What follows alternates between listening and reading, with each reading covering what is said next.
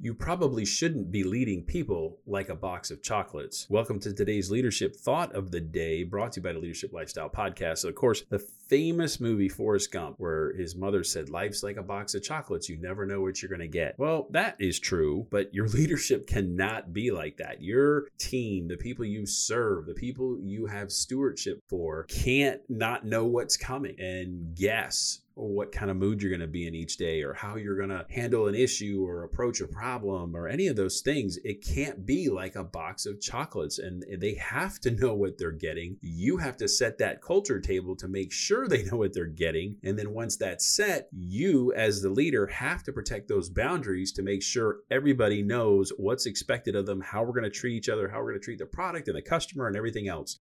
So don't be like a box of chocolates. Be very specific. So today's leadership thought of the day, brought to you by the Leadership Lifestyle Podcast: grow yourself just a little bit more.